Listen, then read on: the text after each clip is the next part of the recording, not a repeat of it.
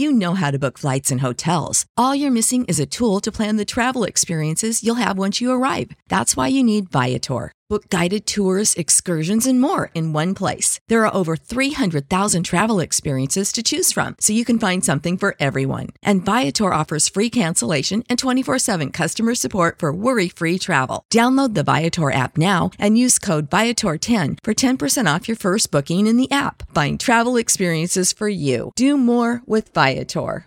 Hi everyone, Sandman here. This is the second part of my God Among MGTOW series. Now I know what you're thinking. Why in the hell would I pick Ayn Rand? After all, she's a woman, and wouldn't it make more sense to talk about a great man like Isaac Newton or some other great male thinker? By the way, part 3 will be about Isaac Newton, but I thought it would be more interesting and challenging for me to show that there are some great women out there that can think and write great literature like Atlas Shrugged and The Fountain Pen.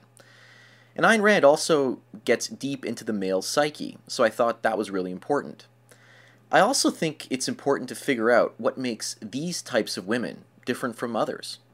I'm not going to discuss her relationship with her husband, or any of the other romantic involvements she may have had in her life in great detail.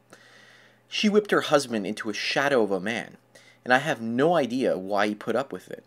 After all, he wasn't the great ideal man that she believed in. But that's a story for another day. Ayn Rand was born Elissa Rosenbaum in 1905 in St. Petersburg, Russia. Her father was well off and owned a pharmacy and a building in the center of the city.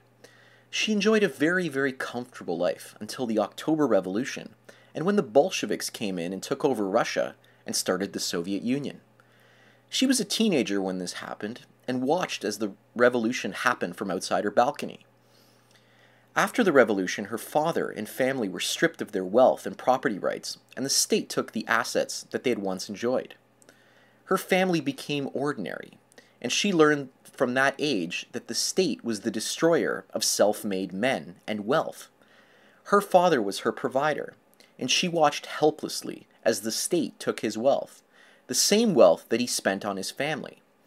In her eyes, her father was a better provider than the Soviet state because he provided her with more luxuries and status items than the Bolsheviks. So to her, the Soviet state was a bad male provider, one that was far inferior to her father. And I believe that Rand blamed the state for destroying her father, and she subsequently developed a complex at a very young age to defend her father from the state. And then this way of thinking translated yet into another complex, where she believed that she had to defend the entire male gender from the state. She saw herself as the protector of men. And so she was one of the few privileged women that actually saw male figures in her life as the providers, and the state instead as the looter. The closest male relationship that most women experience is the one with their fathers. If a father isn't present early in the life of a woman, then she often sees the government as a substitute, especially if that government provides her family with baby bonuses, welfare checks, and food stamps. Women raised by single mothers are taught that men are not to be trusted, and the state is their real daddy. But in Rand's case, the opposite is true. Most women could not refuse the seemingly free gifts the government provided them under communism.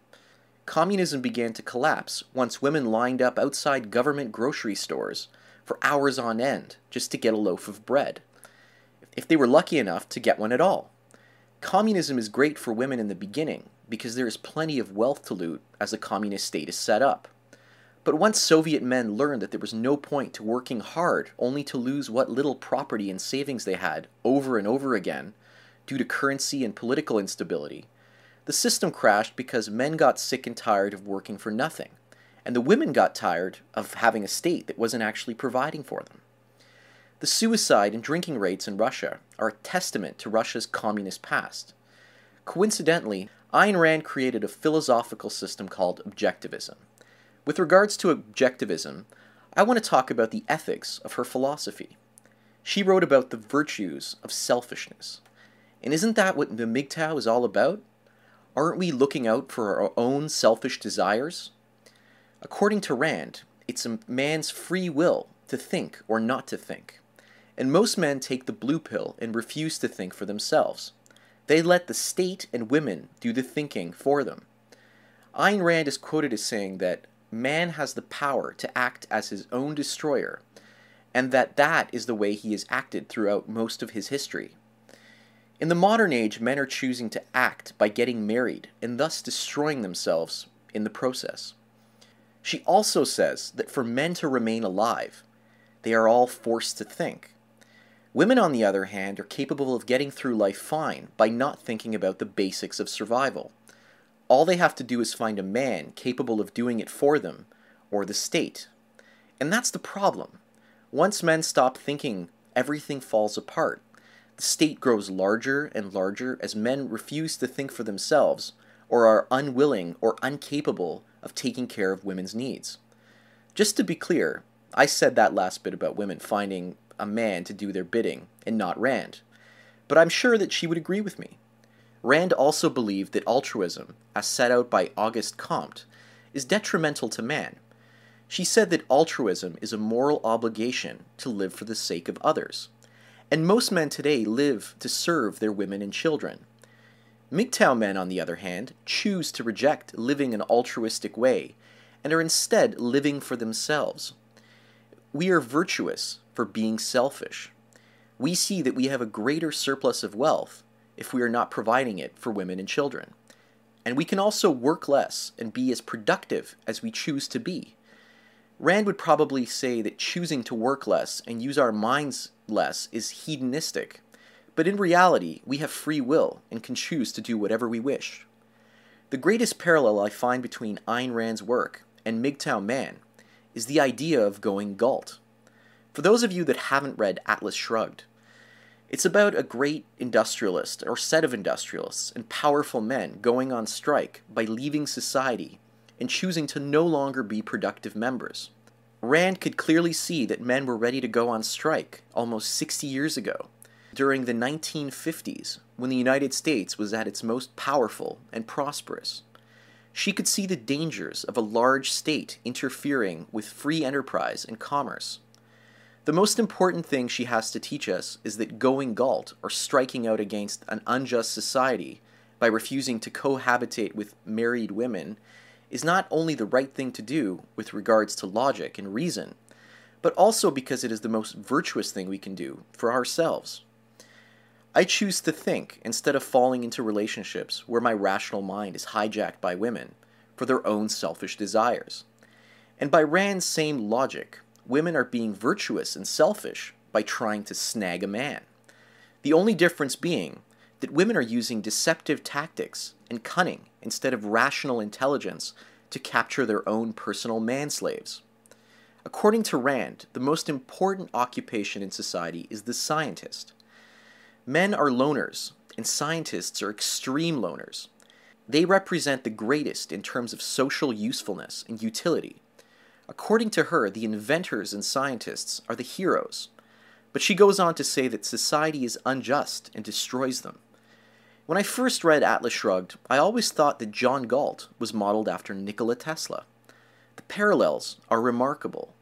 Both John Galt and Nikola Tesla were inventors, and both of them built an engine that the world saw as a perpetual motion machine.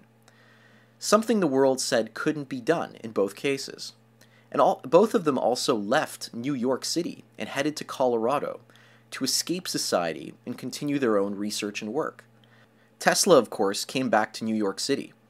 Tesla also believed in pulling free energy from the ether or the atmosphere, and John Galt finds a way to pull electrostatic energy out of the atmosphere in Atlas Shrugged.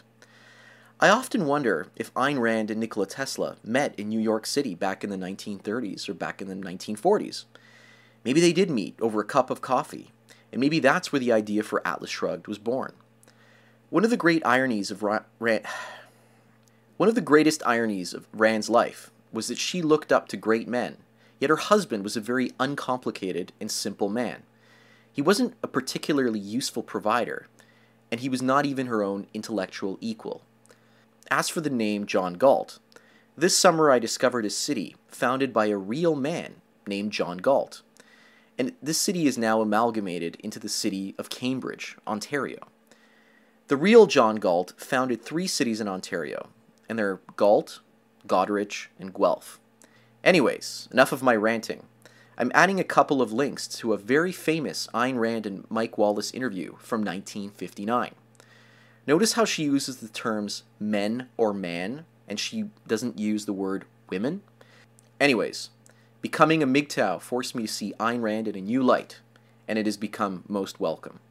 Thanks for watching the video, and enjoy the rest of your day. Cheers.